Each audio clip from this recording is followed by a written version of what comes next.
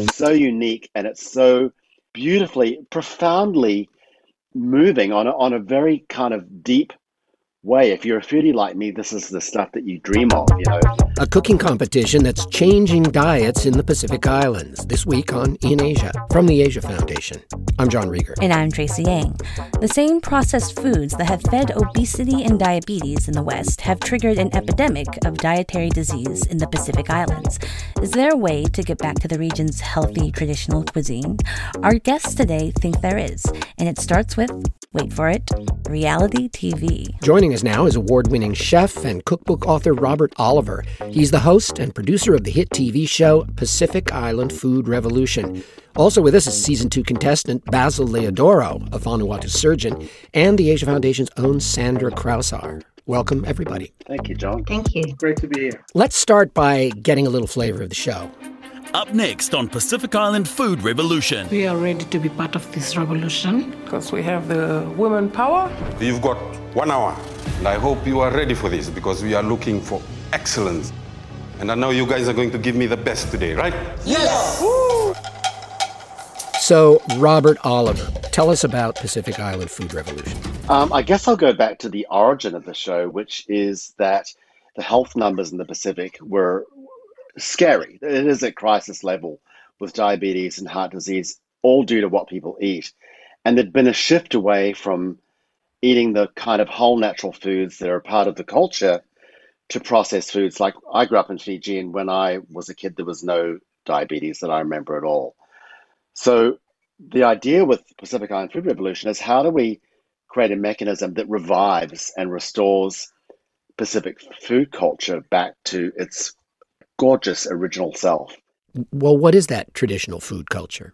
Generally across the Pacific, there are the same ingredient base, which is the complex carbohydrate root crops, lots and lots of greens, lots of fruit, beautiful seafood, lots of seaweeds, many, many different uses of coconut. But each culture is different. The cuisine is the cultural interpretation of those ingredients.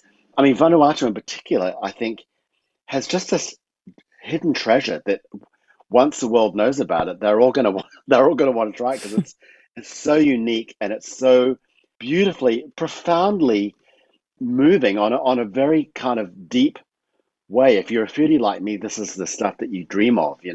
Now, the show involves pairs of contestants from several Pacific Island nations. Yeah, so we film in Fiji, Samoa, Vanuatu, the Kingdom of Tonga. We do episodes in each country that address specific health issues in each country. There's a winning team from each country, and they all come together to Fiji, and we have the finals, and that's when it really gets hot in the kitchen, almost like a sport. And we have the big themes there, the regional themes: climate change in food, biodiversity in food, what do babies eat? And people cook a solution. We've watched a couple of episodes here, and the show is lovely. The recipes are great, and there's a lot of gentle humor among the contestants. There's so much humor, and that's just very much the Pacific way. It's a fun show. It's a joyful way to enact food sovereignty. This is coming from the people themselves, largely young people, who are able to reclaim Pacific food culture right there in front of the whole Pacific. So, Basil Leodoro, you and your wife, Annette, who is also a physician, were contestants on the show. Here's a little bit of you. I'm Basil. I'm Annette. And we are the Foodie Doctors. When we're not working, we enjoy our quiet time. It's usually Basil that's cooking. We like to laugh at ourselves, and we don't have any problem with people laughing at us. That's what food culture in the Pacific is all about. It's about laughter and love and having fun. So the Foodie Doctors are ready to bring that to the food revolution. So, Basil, what was it like being on the show? We thoroughly enjoyed ourselves. My partner and I, Annette, we didn't think we'd ever make it on a show. But then Pacific Island Food Revolution producer turned up, and things got a bit serious. And we thought, all right, what's our message that we're wanting to get across on the show? And Robert summarizes it quite well in saying that it's cooking up a solution. In 1985, you wouldn't have heard of diabetes in the hospital, let alone in the rural communities. Today, we have clinics running every day of the week. And looking back on our data in the hospital, we amputated 2 lower limbs because of diabetic foot sepsis, 2 every week.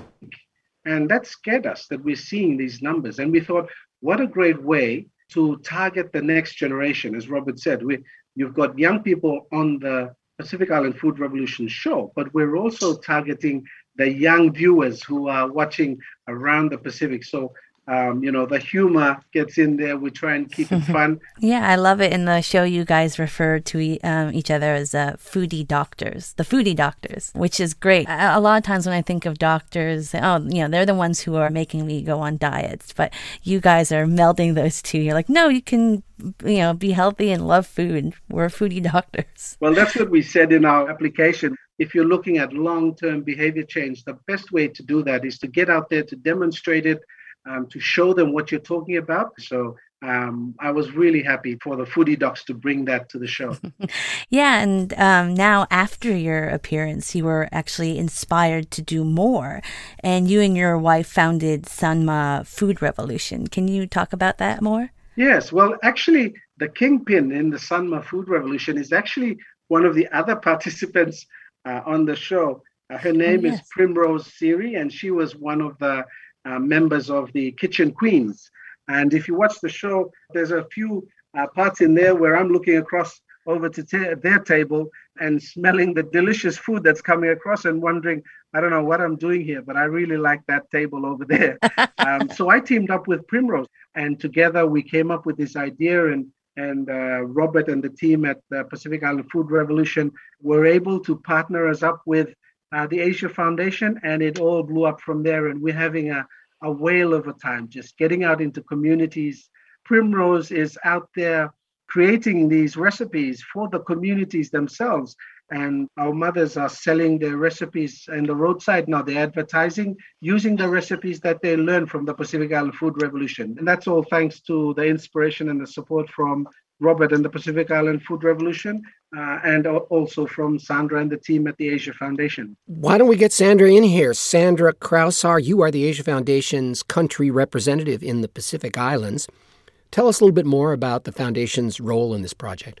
Well, from the beginning of our conversations with the Pacific Island Food Revolution, it quickly turned into a collaboration about Pacific solutions for Pacific challenges.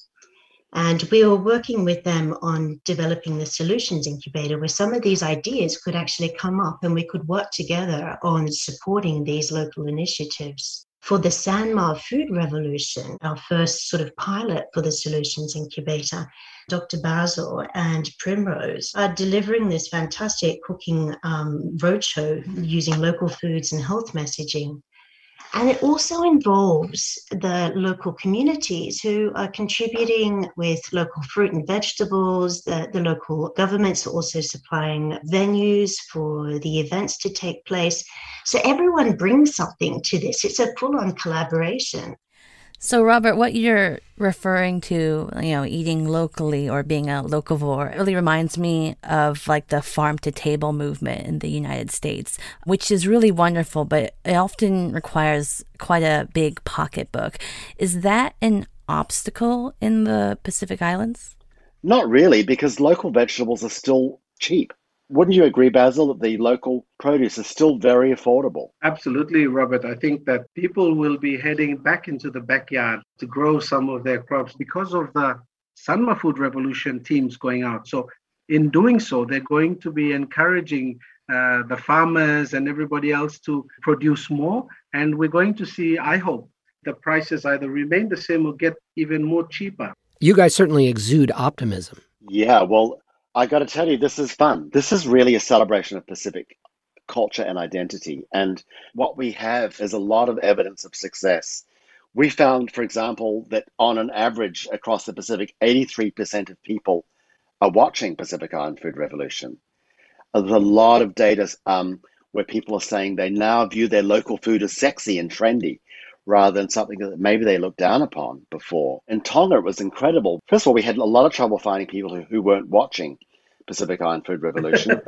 But the difference between the two was that the people who were watching were 3 times more likely to make local healthy food choices. So we feel like we've just begun.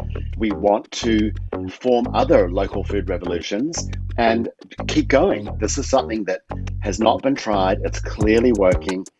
Let's keep going. Robert Oliver, Basil Leodoro, and Sandra Kraushar, thank you for joining us. Thank you so much. Thank you so much. And that's our show for this week. You have to try some of these recipes, and you can by following the link which we have cunningly placed at the end of this week's essay about the Pacific Island food revolution. And while you're there, make another healthy lifestyle choice and subscribe to the In Asia podcast. That's all from us. Until next time, I'm Tracy Yang. And I'm John Rieger. Thanks for listening.